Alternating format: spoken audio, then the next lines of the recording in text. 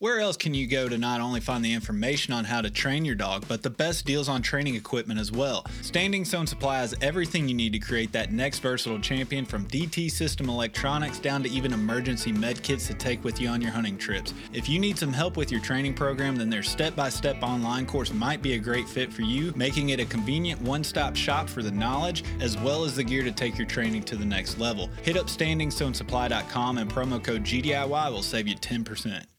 As someone who constantly travels to new locations out of state to hunt, I have to rely on map scouting before I even get in the truck. Onyx Hunt Maps makes it super easy for me to plan out my trips as well as track my success while on the trip. The offline maps, along with the tracking feature and ability to add pictures to my waypoints, means I can always reference old trips and hunts to better prepare for the next. When planning your next hunt, be sure to use OnX to put you and your dog in the best situation you can. Use code GDIY20 at checkout to save 20% and know where you stand with OnX. Right? It's the diet. It's always the diet. When you work for a pet food company, it's always the diet. I can tell you that. But actually, I think that actually leads to a funny but fair point that diet will never fix bad conditioning or bad training. Diet is a complement to good training and good conditioning.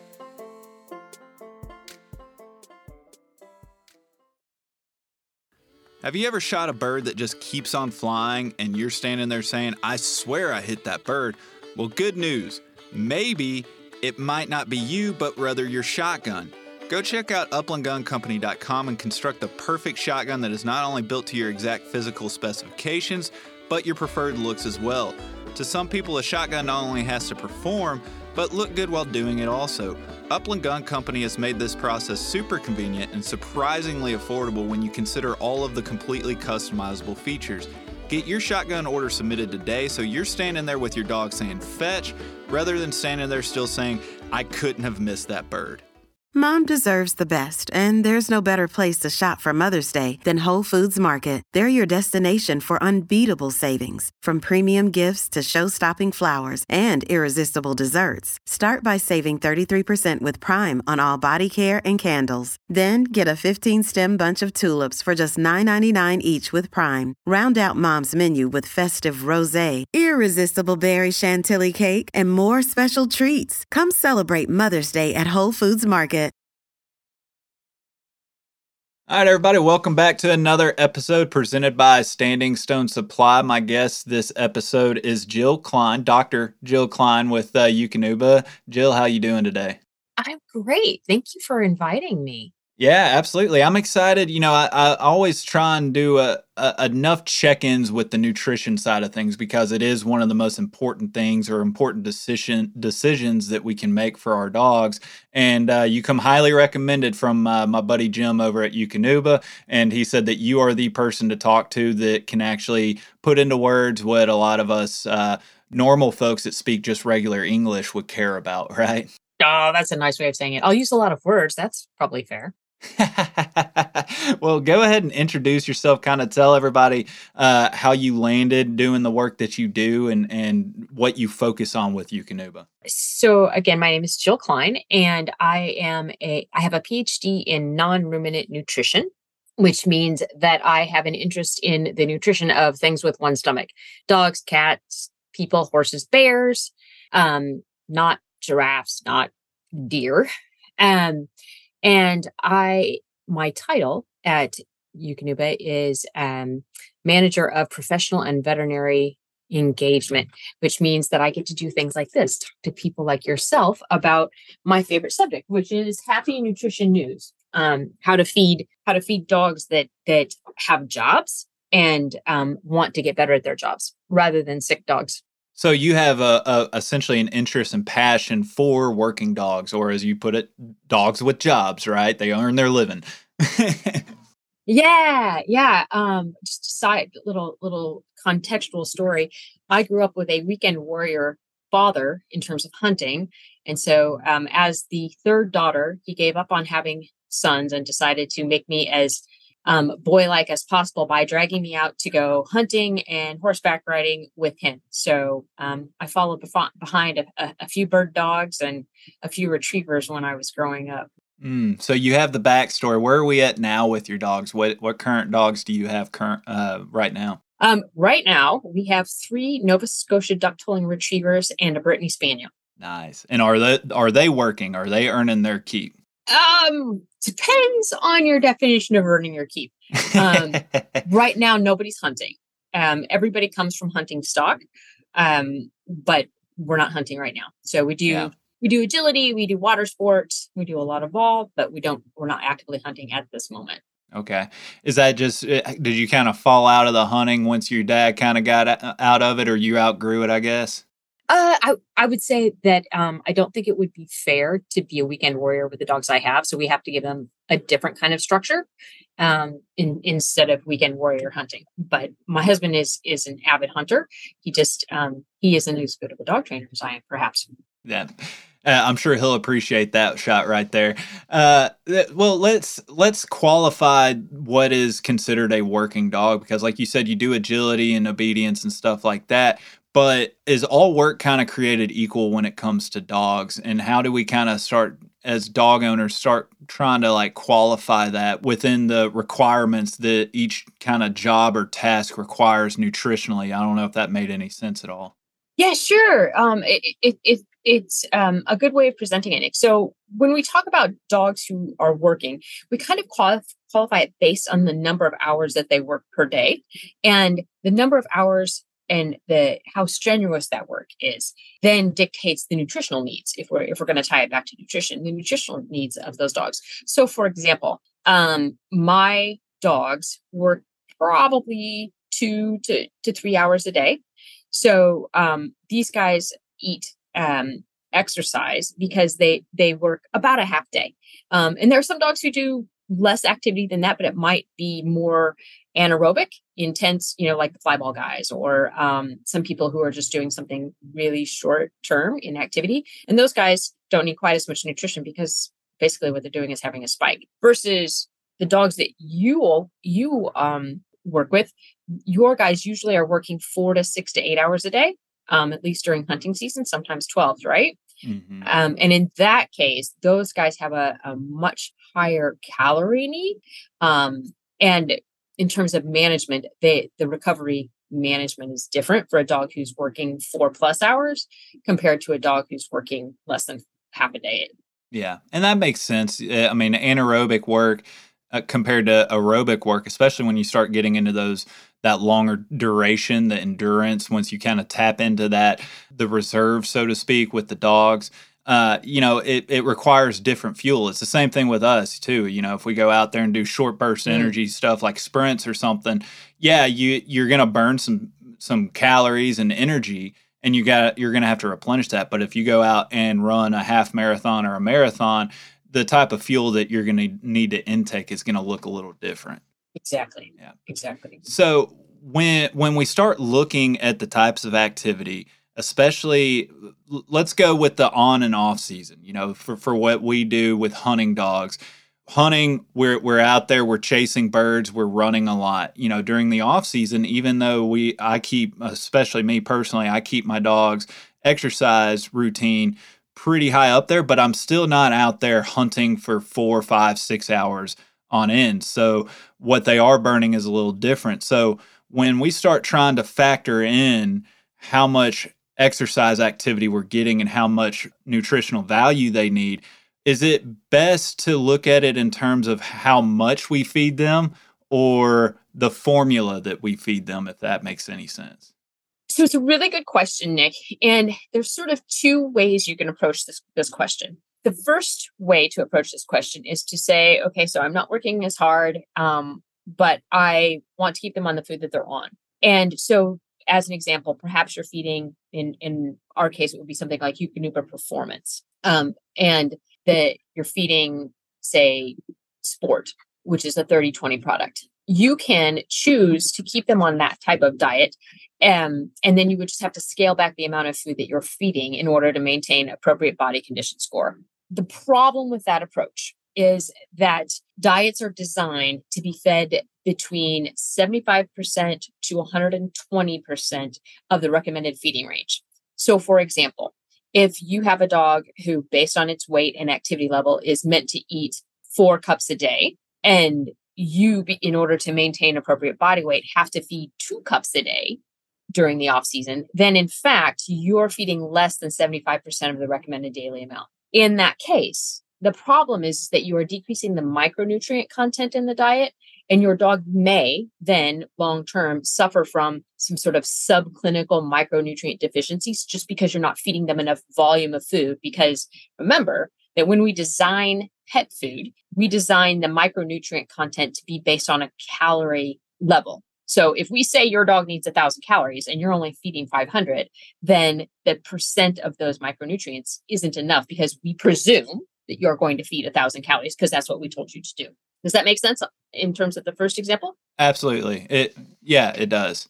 The second scenario would be to switch to a diet that has a similar ingredient profile and a similar micronutrient profile, but that's lower in calories. And then in that case, for us, it would be going from sport to exercise, which is a 2616 product. It has essentially the same ingredients, but we just scale back on the calorie content. Keep fiber about the same so that the dogs get fewer calories, but they get the right amount of micronutrients because you're feeding them the amount that we recommend for that age and size category and activity level. A couple of things to keep in mind. So to finish that part up, if you do that and you choose to switch diets and you're coming up on season, then we recommend that you switch back to sport, in our case, or switch back to a higher calorie diet with similar ingredients and micronutrient levels. And start about 2 weeks in advance if you can. It takes 7 days to sort of switch over from one diet to the next. And it takes an additional week or so for the body to go, oh, wait, I need to start manufacturing these amounts of enzymes to manage this calorie load that I haven't seen in a while. In general, it takes about, depending on what body process you're looking at, anywhere from 1 to 3 to 7 weeks to switch over fully. But in terms of being able to see the difference in performance, you should be able to see the difference in performance in about the 7 to 14 day point when you switch over diets.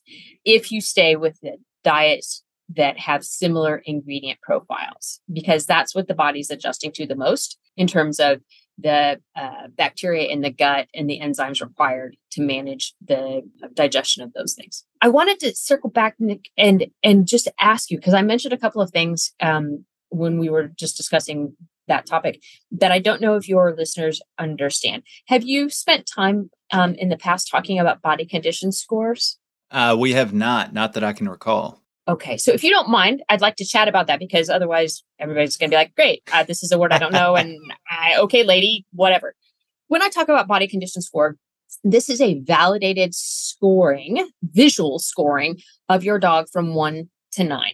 And that visual score it's subjective, of course, but it's been quantified to be at a certain percentage of body fat for each score. In general, the body condition score of sporting dogs during season runs around 3.5 to 4. Now, if I give you perspective for that, the average American dog's body condition score is about a 6. Those are the guys, and not to make fun of my lab friends, but I'm going to make fun of my lab friends. Those are the Labradors whose butts are so big you can put a dinner plate on them. That's those guys. They are not supposed to look like a sausage. They should have a waist. A 3.5, on the other hand, would be something like your typical working German Shorthair. So from the top, they have an hourglass shape. From the side, there's a clear difference between the chest and the abdomen. They tuck up really nice. Sometimes you can see a couple of ribs in the back ribs. Kind of how I tell people to evaluate their dogs is if they're going to do a body condition scoring of their own dog and they don't have this handy dandy 9-point chart, what they can do is use their hand as sort of a guide. So as an example, if I said to you, run your hands along your dog's ribs from their shoulders to the end of their ribs and feel for the amount of cover there. If the amount of fat covering across their ribs feels like the palm of your hand where your fingers join it, that sort of fat puffy spot right there, if that's what your dog feels like, your dog has too much condition, or he has a high body condition score, more than appropriate. If, however, you run your hands over your dog and it feels like your knuckles when you make a fist, so you can feel the ribs individually like that, and there's a divot in between, that's a dog who has too low of a body condition score, even during hunting season. And I know that sometimes some of our guys can get pretty ribby, particularly some of the pointers can get pretty ribby, but that's still not enough cover. Now, if you hold your hand straight up and you run your hand over your knuckles, that's what your dog should feel like. That's a 3.5, 4.5, depending on how your dog is built. And that's what your dog should feel like all of the time. So in the off season, your dog should feel like that so that they don't have to work really hard to get back in condition. And of course, during season, you want them to feel like that because that's going to be top condition. Does that make sense?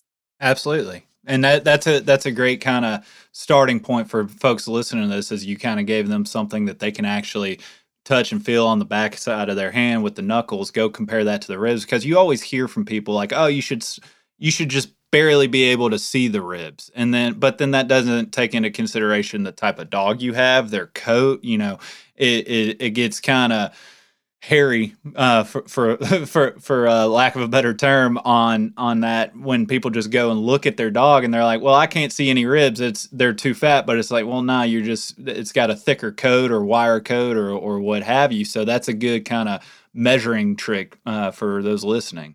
Yeah, I mean, for somebody who has 3 tollers, if I don't put my hands on, I have no idea what they look like. Yeah. And all 3 of my tollers have different coat types, so we have to do hands-on inspections. And I keep a log of, even though the types of activities we do aren't necessarily seasonal, I keep a log of how they feel to me, so that I can kind of gauge them and adjust food as needed based on that. So circling back to the point that brought us to the body score chart, when you talk about these formulas are designed to feed within 75% to 125% of the nutrition requirement or the suggested quantity, are we talking about just, if you look at the back of the bag and it says if your dog weighs 40 pounds, it should be getting fed this much, and so we can kind of scale up that way? Or are we talking about 75 to 125% based on the caloric requirement or need that we're after? Because I'm kind of curious, how do we gauge the actual caloric need? I can't go strap my Garmin watch onto my dog and kind of figure out how much calories they're burning as well as not burning in off days and stuff like that. So is body weight still kind of the best measurement tool for this if we don't know the exact caloric usage day to day? Body weight is the best gauge. And it's a good question for me to clarify. We have the ability to track calorie needs and make calorie need predictions, but that's my job as a nutritionist. And then it's my job to translate that to the bag, which is why we have the recommendations that we do on the bag. That's also why it's really important to pick a food that's built for the things that your dog is doing. Because, as an example, if you were feeding an adult maintenance diet and you had a 50-pound dog, the amount of food you would be suggested to feed that dog is going to be different than if you have a performance dog who you are feeding knowing that they're doing activities. So you have to pick the right food for the right job, because the calorie content of the diets are different. The antioxidant content of the diet is different. The digestive health content of the diet is different. So if you take 2 bags and you look at the back of them and you say, okay, I have a 50-pound dog. This bag says I should feed 4 cups a day. And this bag says I should feed 7 cups a day. Why are they so different? Calorie content is the primary reason, but there are some other reasons that are involved there too. So yeah, we spend a lot of time developing the feeding directions. So we suggest that we use those as a basis. The caveat to that is what we cannot take into account, which is really important in sporting dogs, is the calorie burn associated with anticipation or with being geared up to do activities. We know that a lot of times dogs will burn a lot of calories anticipating getting ready to do their job. And so that's when you have to make some adjustments based on your individual dog. Some of those guys burn a lot of brain power, if you will, just waiting to get on the line or waiting to get out of the truck. Right. And that's something that I've actually seen with my own dogs, is when I hit the road, just the anxiety, the anticipation as you described it. It's like, even if we're not going on a hunting trip, even if we're just traveling, they associate the kennels in the back of the truck with, oh, we're going to have fun. We're going to hunt. We're going to do what I love.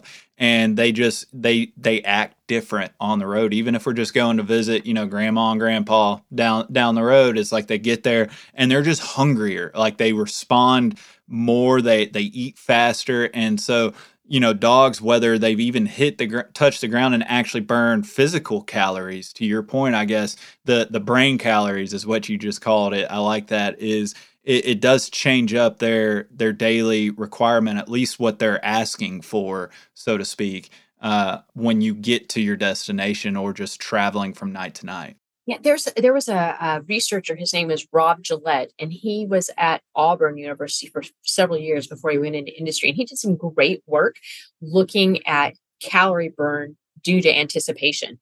And he did it in pointers. And he could show that there was a fairly decent increase in calorie needs based simply on sitting on the wagon, waiting for their turn. Now, that's a really good point. Going back to the 75 to 125%, I'm curious. I mean, I know that, how exact is this? Because let's say that I'm already feeding the 30-20. I'm feeding the sport. We're in hunting season. How often do you come across to where some dogs, by the way they're being worked and used, require more than 125% of the recommended usage on the back of the bag, but there's not another formula to go up to that next tier?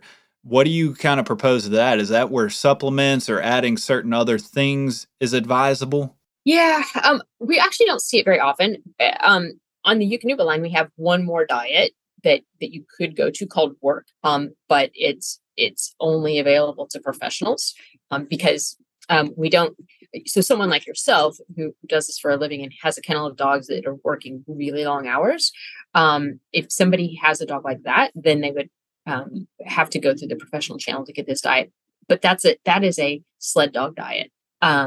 In general, most of the time, I don't see sporting dogs that need more. If they do, or they need a tiny bump, my recommendation actually is to combine it with some canned food. And the reason for that is canned food is fairly calorically dense. And at the same time, it helps you cheat a little bit in terms of volume because it's also high in water. So if you have a dog that has that high of calorie needs, that means that they have higher water needs also, because you have to have so much water for every calorie that you consume. So you get a bump in your water intake as well as your calorie intake if you add in some canned food.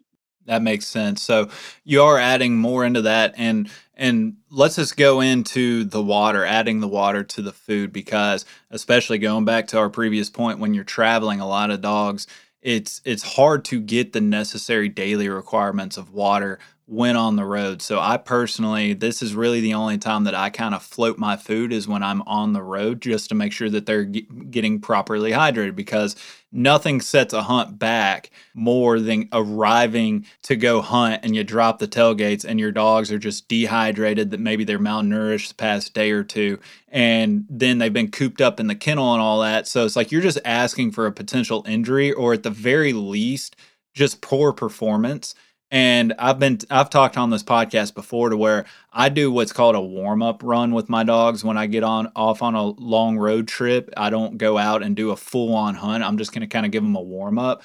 But part of my travel routine is floating the food. Do you currently still recommend that, or do you recommend maybe floating even when you're not traveling? Is there any benefit to feeding dry or floating either way on a consistent basis? Thank you for asking that question. We recommend 3 times the amount of water to food that you give. So if you're feeding on a regular basis 3 cups of food, you need at minimum to provide your dog with 9 cups of water. That's a lot. And yes, it's a lot. It's a lot. And people don't realize that. So that's a lot of times when people get crosswise during season, because they may not be monitoring the amount of water that their dog drinks, or they simply get super busy and you don't even realize that you're not giving them the opportunity to ingest that much water because you're filling a bucket, the bucket's empty, you don't come back for a couple of hours, so you're not filling the bucket fast enough. So 3x the amount of food that you're feeding minimum. Add on to that heat, add on to that anticipation, add on to that a bad belly that comes with traveling sometimes. Everybody gets mild case of diarrhea at least once at the beginning of the season because they've been on the truck for too long and they're like, wow, I don't remember what it's like to do this work. So I recommend 2 things. I recommend floating your food even off season. It just teaches the dog to finish what they're given and to take in the water in a non-stressful environment. And that's really important because high type A style dogs, high drive dogs, think more like cats when they're thinking about work. And what I mean by that is cats don't have very strong drinking receptors, or their brain doesn't tell them that they're thirsty. They don't recognize when they're thirsty.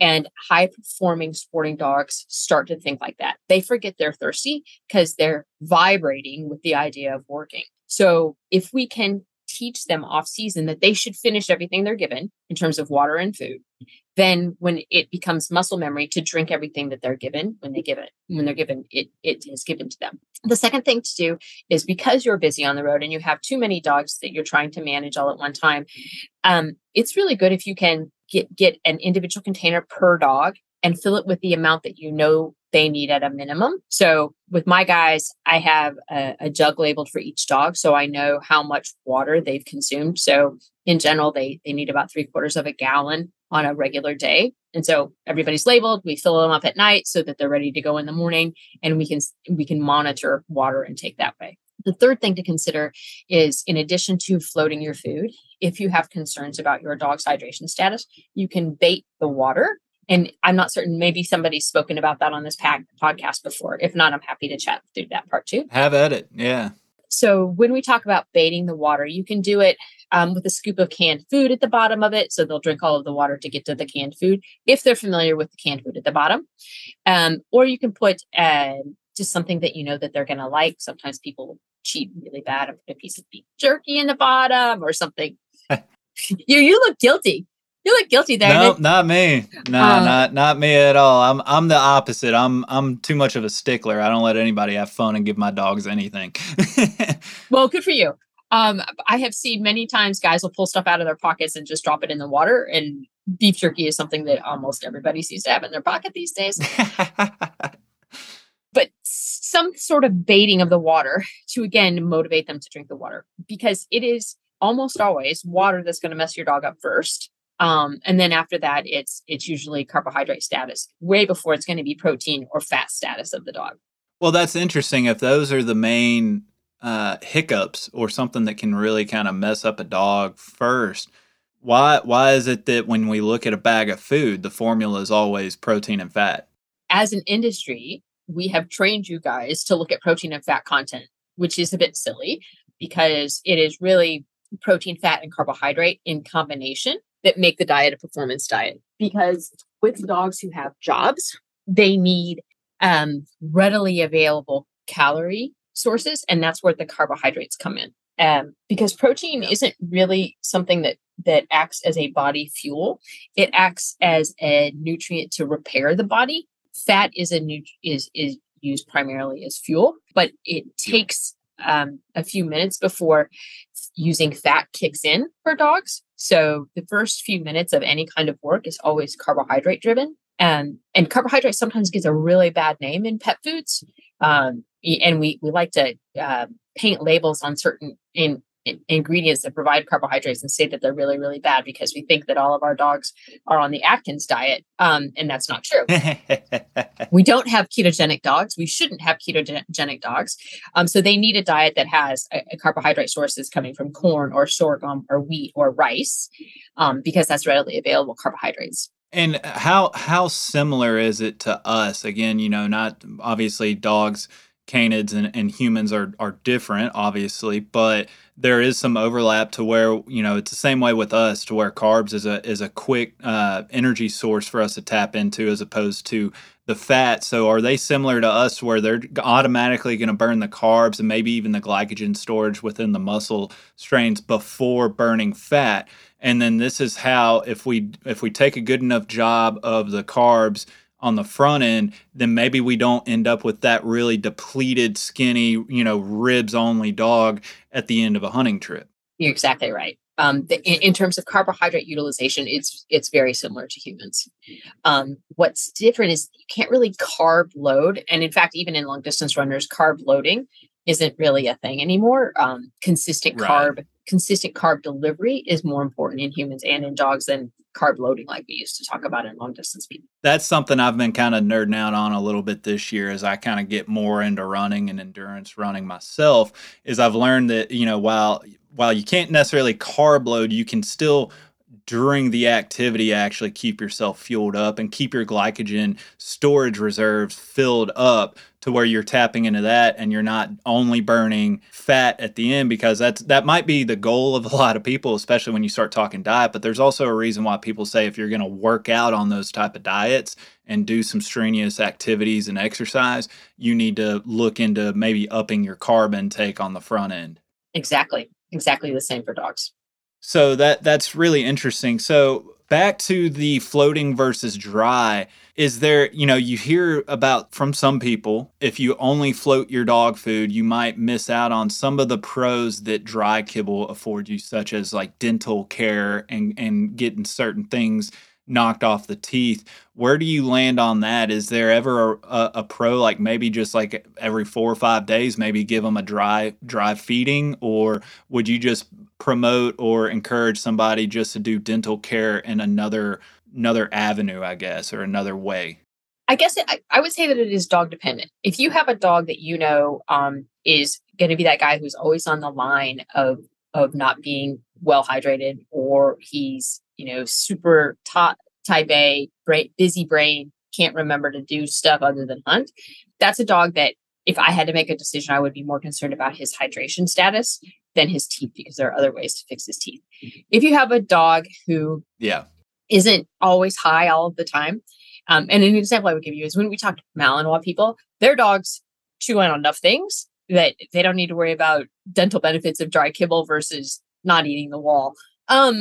But if you have a dog who isn't as high in the brain, you could just float off season. You could float twice a week just to remind them how to do it, because you can't get dental benefits. Mm-hmm. The key to understanding floating properly, though, is that a lot of people will put the water on the food and not serve it immediately, and then it can get soft and it can become mush.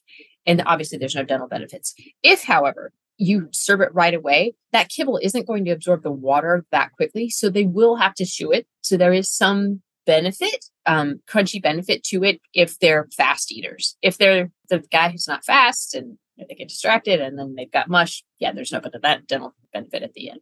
And I know you're not a dental expert, but if you do have a concern over the dental requirements of your dog, or maybe they're not getting the pros of that dry kibble, to your point, if you give it to them immediately before it becomes too soggy or mushy, kind of like a bad bowl of cereal or something, what are some tricks? Is maybe just a chew bone or a regular bone advisable to where maybe it doesn't mess up the actual nutrient balance that the quality food affords the dogs? Or would you say that like maybe one of those the dental greens or the milk bones or something like that, will that jack up your dog's nutritional requirements if you just kind of do it on occasion? Yeah, I'm not a dental expert. Certainly my area of expertise is far from the mouth itself. What I would say is I think that there's some value in chewing behavior, but you have to be careful, and it's certainly dog dependent. If you choose to use a dental treat of some sort that the dog can actually chew and ingest, then you do have to be mindful of the calories. There's more calories in those things than people realize, and so you'll have to scale back on calorie content of the main meal itself. But obviously, doesn't have to be an everyday thing.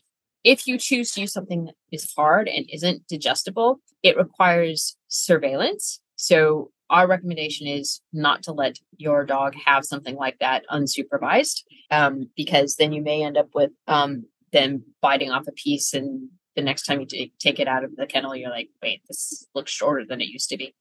Right. And then that could be a surgery in your future, worst case scenario, or a chipped tooth. So everything we recommend is that you should do that stuff supervised. So it kind of depends on if you have the time to do that kind of thing.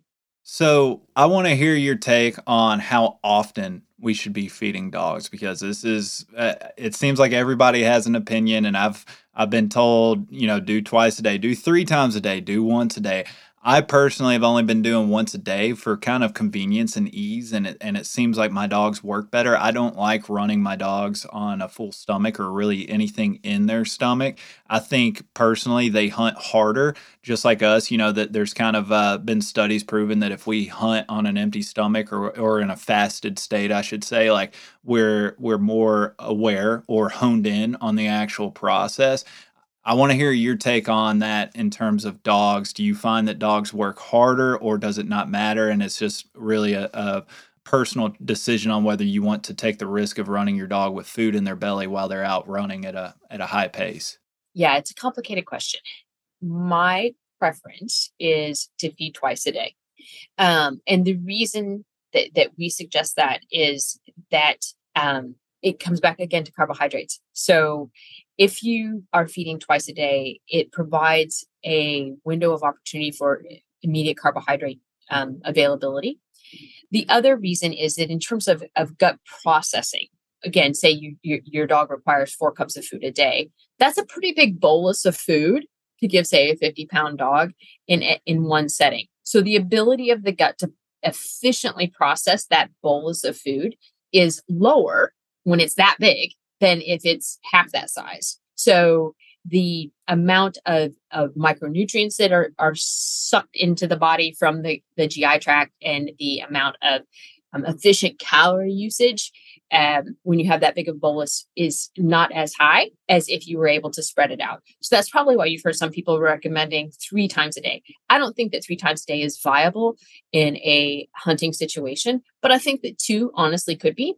And if you feed right after work and then you choose to feed later at night, so say you're done at 3 and you feed at 4 o'clock because everybody's cool, and then you feed again at 9 or 10 right before you air them at night, that works. Clearly, you're not going to want to feed an hour before you go do stuff. Or we recommend at least a 2-hour window before you go do things. So it depends on how early you're going to start your day.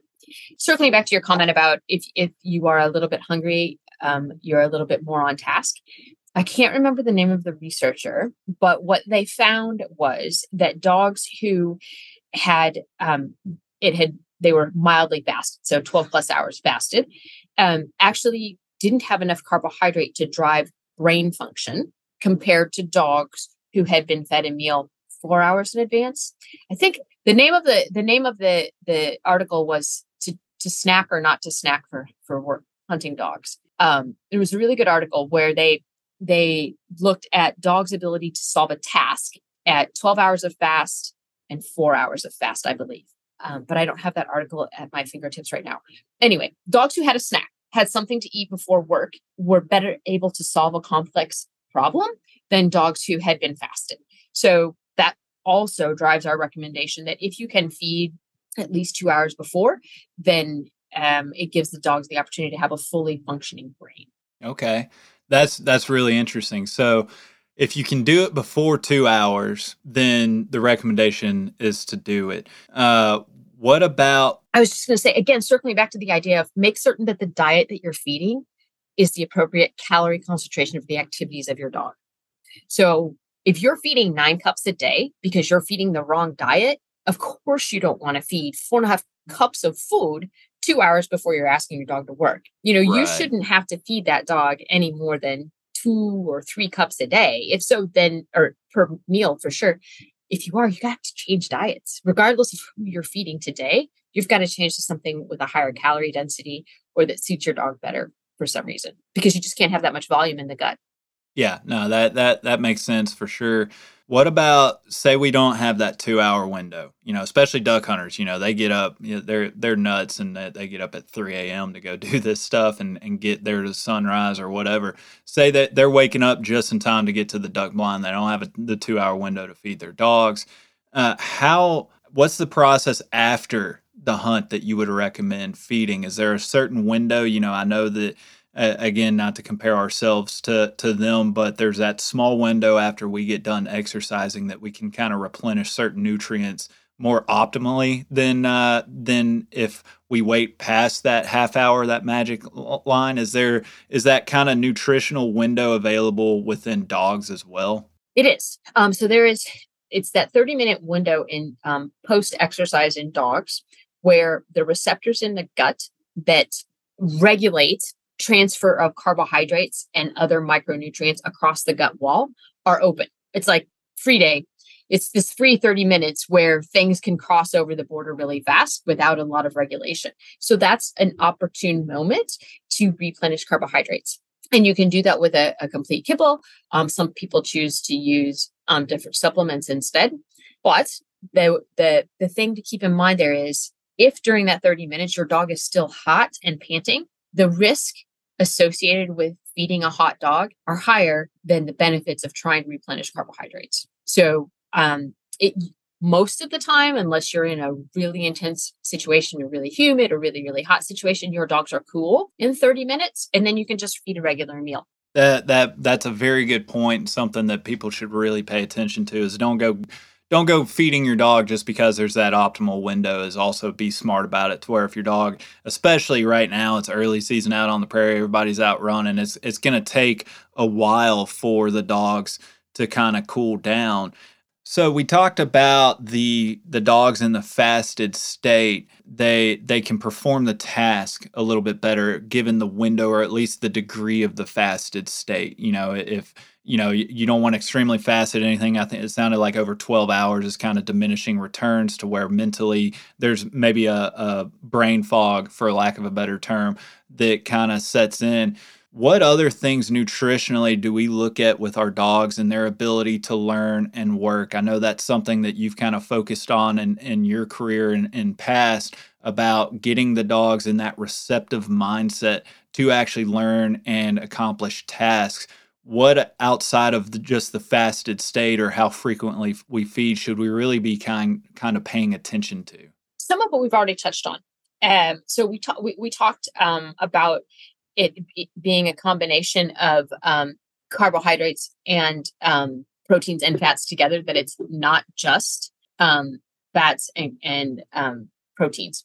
So that's important. The other thing is to understand the types of fats that are being provided in the diet. So we know that omega-3 fatty acids, particularly in young dogs, help them solve tasks. So a lot of times we don't tend to think about those subtle nutrients and their effect on young dogs, which has an effect for the rest of their life.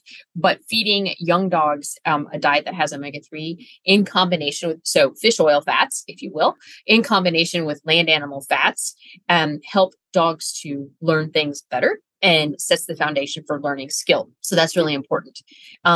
In older dogs, different types of vegetable fats can preserve the brain. And so there's some work with a couple of different companies that looked at different types of vegetable fats helping to keep the brain young, if you will. But that's not typically a problem that we see in sporting dogs.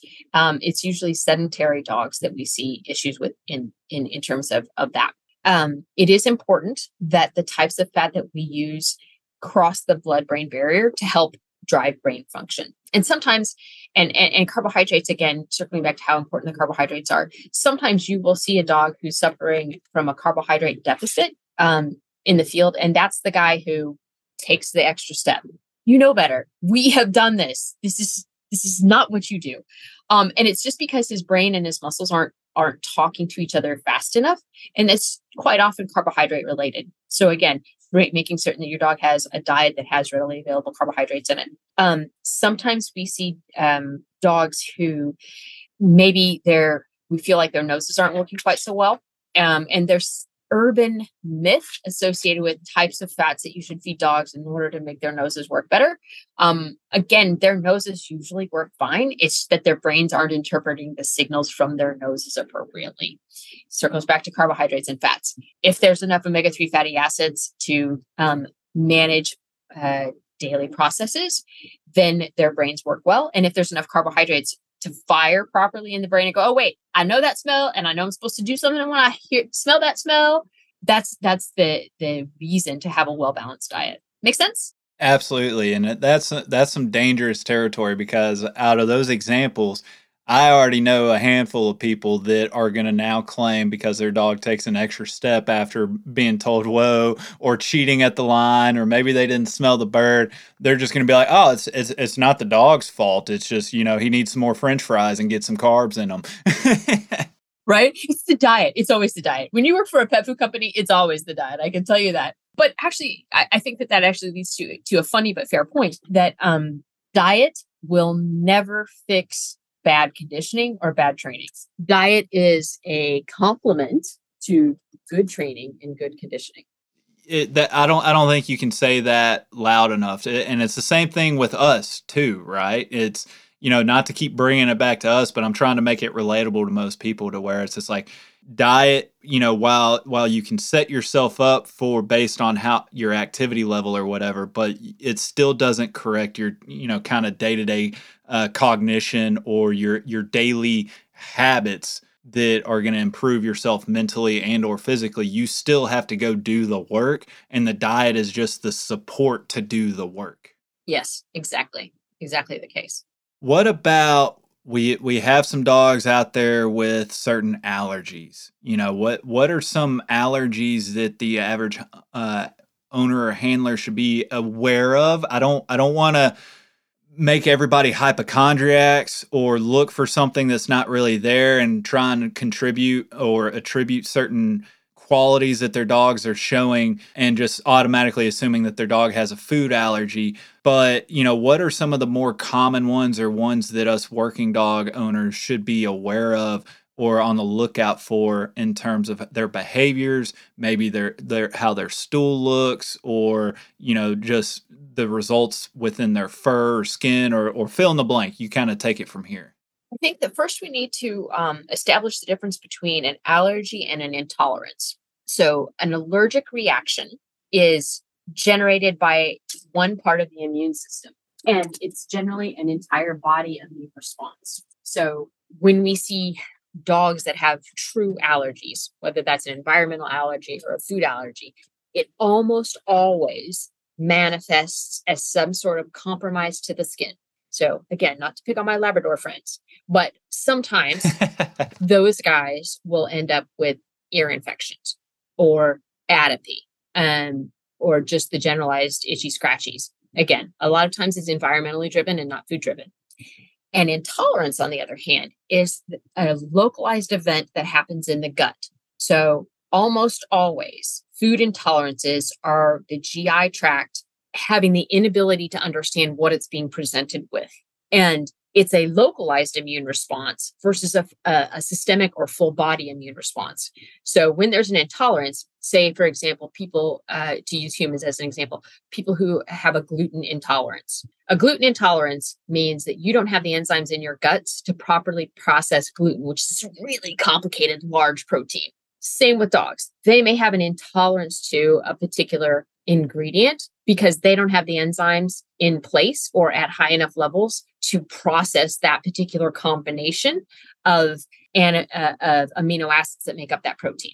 And so it's a localized immune response, because then the gut immune system says, hey, wait, I don't know what this is. This might kill us. I should probably have a response and marshal all of my friends to kick this out. That's an entirely different process than a true allergic response. Most of the time, if dogs have a food issue, it's an intolerance, not an allergy. Most of the time, sporting dogs, other than our friends, the Labradors, don't tend to have true allergic reactions. Labs, for as tough as they are, labs have really fragile skin compared to the other sporting dogs. So what I would, to sum all of those words up, food-related allergies are very, very uncommon, particularly in sporting breeds. We find it in other breeds. If there is a food problem, it's almost always an intolerance. It's not always to a protein. Sometimes it's to a carbohydrate source. Sometimes it's to a fat source. And that can manifest itself as soft stool, inconsistent stool quality, but it can be quite hard to diagnose as a food issue because, again, if you're talking about a sporting dog who likes his job, then his brain is talking to his belly. And sometimes when his brain talks to his belly, it opens up all of these receptors and water rushes in. And then you end up with diarrhea that has nothing to do with anything other than his brain's talking to his belly. So in terms of, I am hesitant, Nick, to identify certain ingredients that people should be concerned with because there's no one ingredient that is the most likely to cause an issue. It's very dog dependent. I mean, we know that there are some dogs who are intolerant of certain protein types and some dogs who are intolerant of certain grains, but it's so inconsistent. I hesitate to do that because I don't want people to go, oh yeah, that's why my dog doesn't do well because he's allergic to wheat or he's allergic to corn. Right. And it takes usually it takes a veterinary gastroenterologist to truly diagnose a food intolerance or a food allergy. And that's a 12-week process. And you just mentioned something that just jogged a question. It doesn't seem like it's as prevalent as it was just a handful of years ago, but your wheat-free diets, your grain-free diets, where are we currently at in the market in regards to that? Because like I said, when I first entered this world, 8-9 years ago, however long it's been, I used to hear that incessantly. Like it was like a trend thing there for a while. And here lately, I can't recall hearing about it very much at all, especially with some of the heart concerns over the past few years.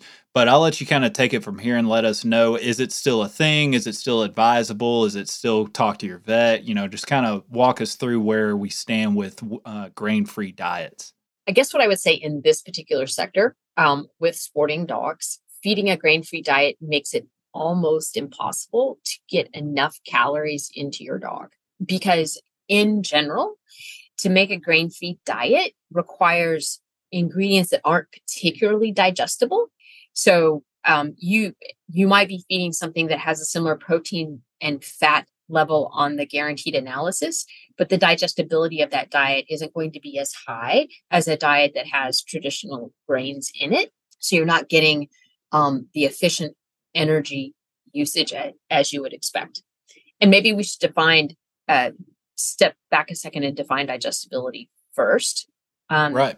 Yeah. So when we talk about, and you see it all of the time on packaging or on marketing materials, this is highly digestible, but nobody explains to you what digestibility is.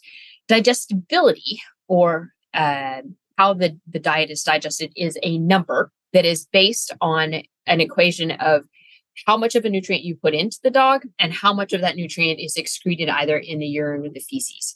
And the subtraction of what went in versus what went out tells you how much stayed in the body. So if we say a diet is 85% digestible, that means that only 15% of the diet's nutrients came out the other end. And therefore 85% of the 100 grams, if you will, 85 grams of nutrition has been distributed around the body. It's the crossing over the gut barrier into the body that defines digestibility. So something can be 50% protein, but only 10% digestible. So then you really only are getting, so if you have 50 grams of protein that's 10% digestible, that only means that 5 grams of that protein actually crossed the gut barrier into the body to be used. If, however, you have something that is, you have 50 grams of something that is, math is a struggle for me. So 50 grams that is 75% digestible, then you have over 40 grams of protein that ends up inside the body to be used to do other things. Circling back to the original question of grain-free diets versus diets that are more traditionally built, the ingredients required to make a grain-free diet, those carbohydrate sources, aren't usually very digestible, which is why when we talk about sporting dogs, those diets aren't always successful for sporting dogs. The jury is still out in terms of the cardiac issues. There's a lot of work that's still being done about why some of the grain-free diets are linked to cardiac issues. And they believe that it's linked to the use of certain ingredients called pulses or peas. So lentils, chickpeas, some of the other types of peas that have been used in those diets seem to be epidemiologically linked. to the cardiac issues. But it also seems to be breed specific. So it may not be a problem for the pointer guys and the setter guys the way it might be a problem for the golden guys. Okay, so the Goldens are probably the first one that comes to mind, obviously, is what you just mentioned. Are there any other sporting breeds that people might need to be aware of? Again, with us in our activities and what we do, it's probably not a viable option anyway, but let's say somebody's listening to this with sporting breeds and they're currently on a grain-free diet. Again, not to creep everybody out, talk to your vet, don't just immediately go nuclear on your dog's food source if everything's been going good just because you heard it on GDIY that, this is a thing, but it's at least something to be aware of. Goldens are the ones that are top of mind. In general, sporting dogs are pretty healthy, except for the things that we do to them, right? We overexercise them and they Right. pull out a knee or they, but in terms of heart health, most of the time, those guys all have pretty good hearts. Goldens, we know they have this issue. Labs, again, sometimes their hearts, they can murmur. Occasionally you'll see a murmur in some of the pointers, but not very often, to my knowledge. Where do we stand on raw food diets? This is something that's still kind of sticking around. Everybody's still doing it. Is there anything to it beyond just the convenience of feeding kibble? Like what are the pros and cons of if somebody's considering to doing raw food? Is it something to where I can only imagine trying to weigh and measure and do all that work on the front end of a long hunting trip? But, if somebody has the motivation or desire to do that, is there anything that you would be concerned about or worried about that your dogs might not be getting that they would in the actual kibble? I think this is such a funny question, Nick. And the reason I think it's a funny question is twofold. One, there's old data that shows that Americans can't even feed their kids a complete and balanced diet. And that in general, about 20% of Americans have some sort of subclinical micronutrient deficiency because we can't feed ourselves. So I think it's funny that Americans who want everything to be convenient are on this, I'm going to cook for my dog. It'll be great. It's so natural and it's going to be so much healthier. We can't feed ourselves, let alone our dogs or our kids. So I think it's funny. Yeah. But the things to be concerned about, it works for some people. On the show dogs side of the world, those guys do it a lot. They put a lot of time into it. I think that from my perspective as a nutritionist, the biggest concerns are micronutrient content, because for two reasons. There's something called recipe drift. And what I mean by that is, I'll give you an example from my family. My grandma used to make this amazing casserole that she called 6 in 1. And it had 6 ingredients in one pot, hence the name. She gave it to my mom. My mom gave it to me. I don't make it the way my grandma made it because I don't like onions. So I put more peppers and less onions. So the nutrient profile of that casserole is different because I make it this way versus the way my grandma made it.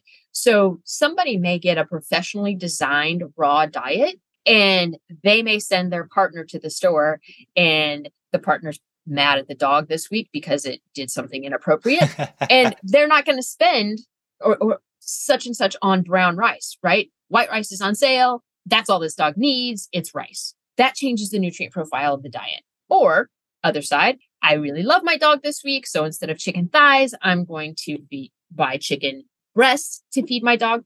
You've effectively taken out the majority of the endogenous iron in that diet for that week. So if you're going to use a raw diet, you have to stick to the formula or recipe that was given to you religiously because it's designed to deliver nutrients in a certain way.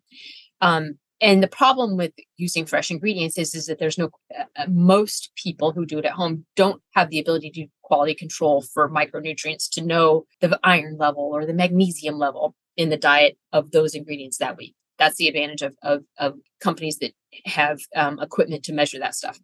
The other concern, and people have often talk about the concern for cooties in the food for the people, right? Be careful if you have somebody immunocompromised. Don't do raw diets in the house because you'll spread it all over the house. And that's true. But at the same time, we don't have enough data to know how different loads of bacteria affect the gut of our dogs. it's a developing topic. And there's a couple of different universities doing some amazing work on the microbiomes of dogs and how surges in certain bad bacteria affect those microbiomes, but we don't know. So sometimes feeding a raw diet increases the surge in some of those bad bacteria, and you're not aware of it. So it can work as long as you're really religious in your recipe and in your cleanliness and your ingredient handling. But I would circle back to, why would you make more work for yourself? Some people have done it. I know a few that have been doing it long term. It seems like it's one of those things people like the intention behind it or the idea behind it, and they intend on following through. Then they check it out. They see how much work kind of goes into it. And to your point, it's most of us don't even feed ourselves properly. I mean, I kind of nerd out on it from time to time for myself, and I know for a fact I don't hit all the micronutrients that I'm supposed to on a daily basis. So if I can't do it for myself or my kid, I'm sure as heck can't make the commitment to try even attempting it with my dog. So, and the microbiome within the gut, like that's a really interesting topic, because even within ourselves, you're constantly hearing, this week, eat that. And then the next week, oh, no, don't eat that, eat this. And if we can't even figure that out based on ourselves, figuring that out for dogs, it kind of goes hand in hand to where science is an ever evolving situation. The context is king. There's so much nuance to this, to where it's just like, oh, last week that was horrible to feed the dog, but this week it's okay to feed the dog if X, Y, and Z takes place. And that's why ultimately it comes back to the convenience or the trust. For me, is you guys figure this out on your end, and I'm trusting you guys, because y'all aren't gonna go out there and push an ineffective product, because it's like, if y'all did, then y'all would be out of business, right? And so just the fact that we can come on and have a conversation with all these factors, I'm going to trust y'all's expertise or research into this, even with some quote unquote recalls from other brands out there on the market. I'm going to trust the brands more so than I'm going to trust my own personal research and attention that I can offer to my dog's diet from day to day. I appreciate that a lot. As a science nerd, I went to school a long time to know the bits and pieces that I know about how the gut works. And it's my area of expertise, right? And it's a passion. And I think that you'll find that that's the case for many nutritionists and veterinarians that are in the pet food industry. We live for it. Your passion is training hunting dogs and having really good hunting dogs. I don't know what you know. You don't know what I know. So if we have a relationship where we can trust that the other person is always has good intentions for the animal that we're trying to serve, which is the dog, and having a great relationship with our dog and having a long relationship with our dog, then that's when it works best, right? Yeah, trust the people that actually have the knowledge that you wish to obtain. That's the shortcut I'm always looking for. I don't know if shortcut's the right way to phrase it, but if it takes X amount of hours of research for me to sit down and figure it out, as opposed to just going to find a good resource that already has that knowledge that I can kind of bounce ideas off of. I mean, essentially that's what I've been doing with this podcast for 4+ years now, is I'm curious about something. Let's go find somebody that actually knows the answers and let me grill them, as opposed for me trying to reinvent the wheel back at home. Grill. Oh, that's probably a pretty good word. I feel like you've asked me some tough questions. Well, I hope so. Hopefully I didn't come on and bore you with, just mundane questions like that. Well, as we kind of wrap this up, what did we miss? What did I overlook? If you were in my seat, what's a question that you would be asking if the tables were turned and you were doing my job? I don't know that you missed anything. I think that the things that I would reiterate as really important when it comes to sporting dogs heading into season is making certain that you have the right diet for the job that you're expecting your dog to do. And that 75% to 125% window of how much to feed, I think is really critical, particularly as we're heading into season. I think the second thing that's really important and cannot be overemphasized is hydration. And we spent a lot of time talking about hydration, but I would really like it if your listeners remembered, for every 1 cup of food, they need 3 cups of water minimum before you ask your dog to do any work. And then measuring the amount of water so you have a tracker for how much your dog really ingests would be really helpful. And I think more impactful on your dog than most people realize if you track and are intentional with your hydration strategy. And then the third thing that we already talked about too, which is food is never going to fix conditioning or training. It's only a tool to help enhance it. And if you don't use it properly, it can be a detriment. If you overfeed your dog and don't condition your dog, then you just have a chubby dog who's not performing well. Yeah. No, absolutely. And I should end it there, but I did have one more question pop up into my head. And it is relevant this time of year as we do the traveling and stuff like that. Back to like very early on when we're talking about the anticipation or the anxiety that comes along with travel. Some dogs get the run. Some dogs get jacked up stomachs. What is, in your opinion, the best way to handle something like that? Because you hear from everybody, fast them. You hear everybody, don't float the food. You hear some people that talk about, some probiotics, throwing on some Propectilin or Fortiflora, something like that. What is the best way to handle an upset stomach that doesn't sacrifice time in the field on the hunting trip? We travel 20 hours away. We want to hunt the dog. The dogs want to hunt, and sitting them on the bench and fasting them. And then to your point, then we're hunting with a malnourished dog that maybe has some brain fog and not performing at their peak. So what is the best practice for handling an upset stomach? Yeah, that's a really tough question, Nick. And it's so dog dependent. I think some of that goes back to pre-training, right? So training your dogs during the off season to eat consistently is important, and to drink consistently is important. I think the other thing too is, and this is not me telling any dog trainer or hunter how to do their job, but as the daughter of a weekend warrior, my dad was not consistent. And I can say that there are lots of people in my career who haven't been consistent to create practice situations. So you talked about doing a practice hunt with your dogs when you get there and not expecting them to perform right out of the gate. I think that's really critical. So if you have dogs who aren't used to riding in the truck and then jumping out and doing their stuff, and they only do it, starting September 1st, and they haven't done it since February, of course, that's going to be hard on your belly. So that's more about environmental and management and husbandry, and not so much about food. I think that there are lots of people who are successful with some management strategies that include probiotics or other interventional things. And some of those can be very effective depending on your dog. I don't really recommend fasting. One, for 2 reasons. One, because it can mess with the brain if there's not a lot of carbohydrates available. And 2, what we've just spoken about, which is fasting. Veterinarians have finally figured out that fasting dogs who have bad bellies actually messes up the microbiome, and it takes them longer to recover. So I would be hesitant to fast. That's really just to make your life easier, not to make your dog feel better. Yeah. Just kind of hope it goes away, right? It's like, we're just going to give this time. I'm not going to do anything to add to the problem. We're just going to hope it goes away.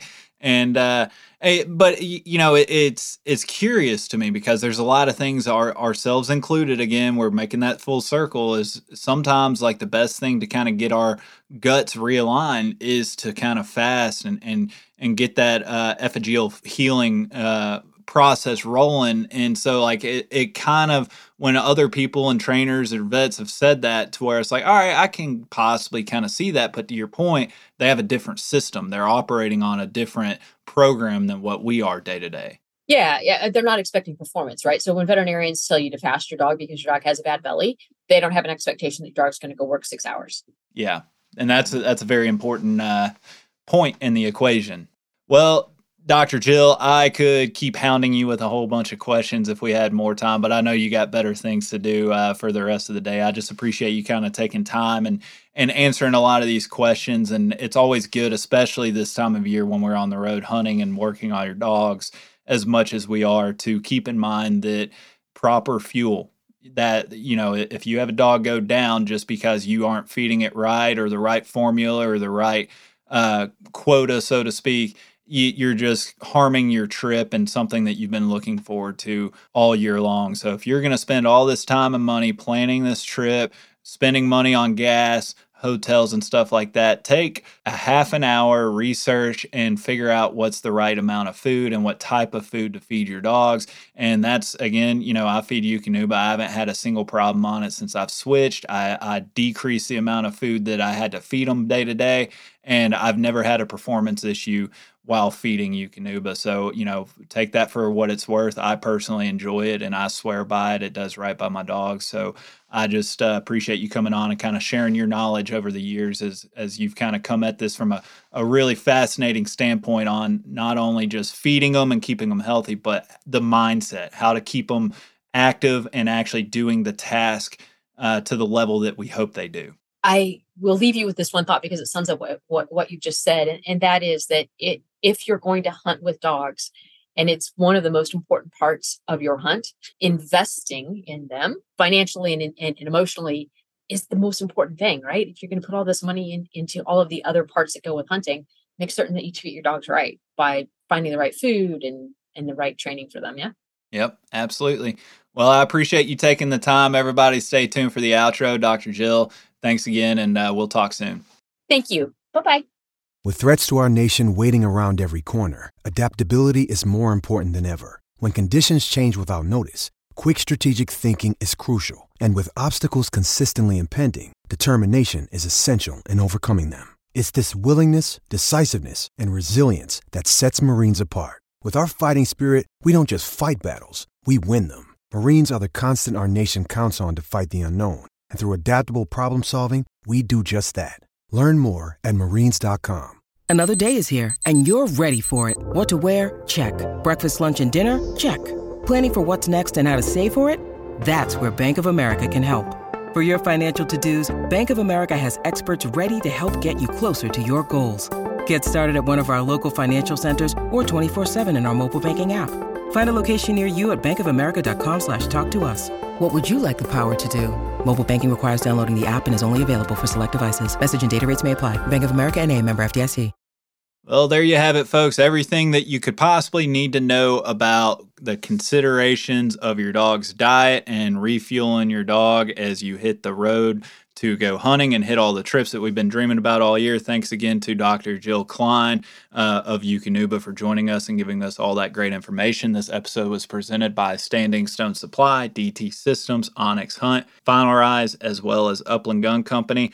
There was a few things that I took away from that conversation that was interesting and really just important to me overall. But the main thing that comes to mind here is the simple way she put it of knowing when to possibly consider changing formulas on that 75 to 125% ratio. The fact, if you look at the back of the label, it says if your dog weighs this, then feed X. And if you start feeding your dog, and if you're going below 75% or above 125% of that mark, then you should be considering changing formulas. To me, that's just the easiest way that I've heard to consider whether you're feeding the correct formula. And it's really imperative, especially with so many options and different brands out there, for anybody that's listening to this, whether you feed Eukanuba or not, the principles of dog nutrition are the same. It's the same way we look at training of, the fact that if you train this way and I train that way, it's like, well, there's big differences there, but either way, the dog's still learning for the same reasons, because dog training is dog training. The principles are the same. And so it kind of overlaps with this type of conversation. So no matter how you're feeding, what brand you're feeding, what have you, take some of this stuff into consideration. There's a lot of good information here that she provided, especially in terms of just trying to get the most out of our dogs. And again, I've been feeding Eukanuba for, it's been 3 years now, I think, and I haven't looked back. I mean, I've been perfectly happy with the performance and the results of the dogs, and yeah, it's really worked well for us. And And I'm really happy with that. So with all that being said, if you want to try Eukanuba, then by all means, check out our Patreon at patreon.com/Gundog Yourself. We have a couple coupon codes that allow you to kind of get your foot in the door and get 50% off and get you started if you have any interest in trying it after listening to that episode with Jill, because again, I was really pleased with that. We covered a lot of ground and a lot of considerations that come up often when you start talking about nutrition and fueling your dogs the right way. So hopefully you found some value in it. I really enjoyed it. So with that being said, Patreon, patreon.com/Gundog Yourself. Even outside of the coupon codes with Eukanuba, we do additional bonus content, early releases on videos, the monthly bonus episode with Nick Larson over at the Birdshot Podcast. There's a lot of cool stuff. It's kind of turning into kind of a sense of community, especially as we do try and incorporate more Zoom rooms in the future. That's something that I've been toying with the past few months on and off, and it seems to it's a lot of fun just kind of getting to know different patrons and all that. But again, it's hunting season. I'm not going to keep you too much longer. I appreciate you as always for hitting download and hitting play. I hope you're on the road and hope you're having the dream of a lifetime, the trip of a lifetime, I should say. But with that being said, I'm going to go ahead and wrap this up. Again, thanks for everybody for hitting download and play. Share it with a friend. Hit subscribe so you can catch the next episode of GDIY. And happy hunting. Be safe out there. Thanks, guys.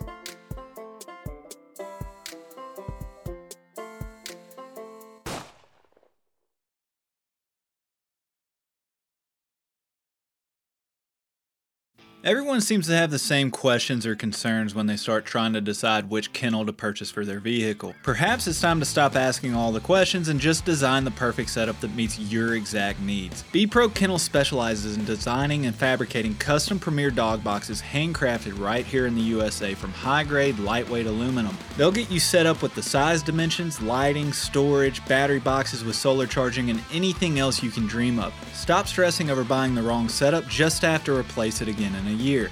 Go ahead and check out bprokennels.com and get exactly what you want. If you're considering changing your dog's food soon, then be sure to check out Eukanuba Pro Performance. Their science-backed formulas are designed to take your dog to the next level of performance. They also now have the new puppy formula to help your pup start strong and live active. When looking at all the different food options, remember Eukanuba to help power their ultimate performance. Hey, what's going on, everybody? It's Bob from Lone Ducks Gundog Chronicles podcast. I hope you just enjoyed the episode you just listened to. And if you did, I think you'll enjoy hopping on ours. We've got professional retriever trainers and upland bird dog trainers from across the country and world sharing their tips and tricks and great stories to help you and your dog get ready for the season. We'll see you there.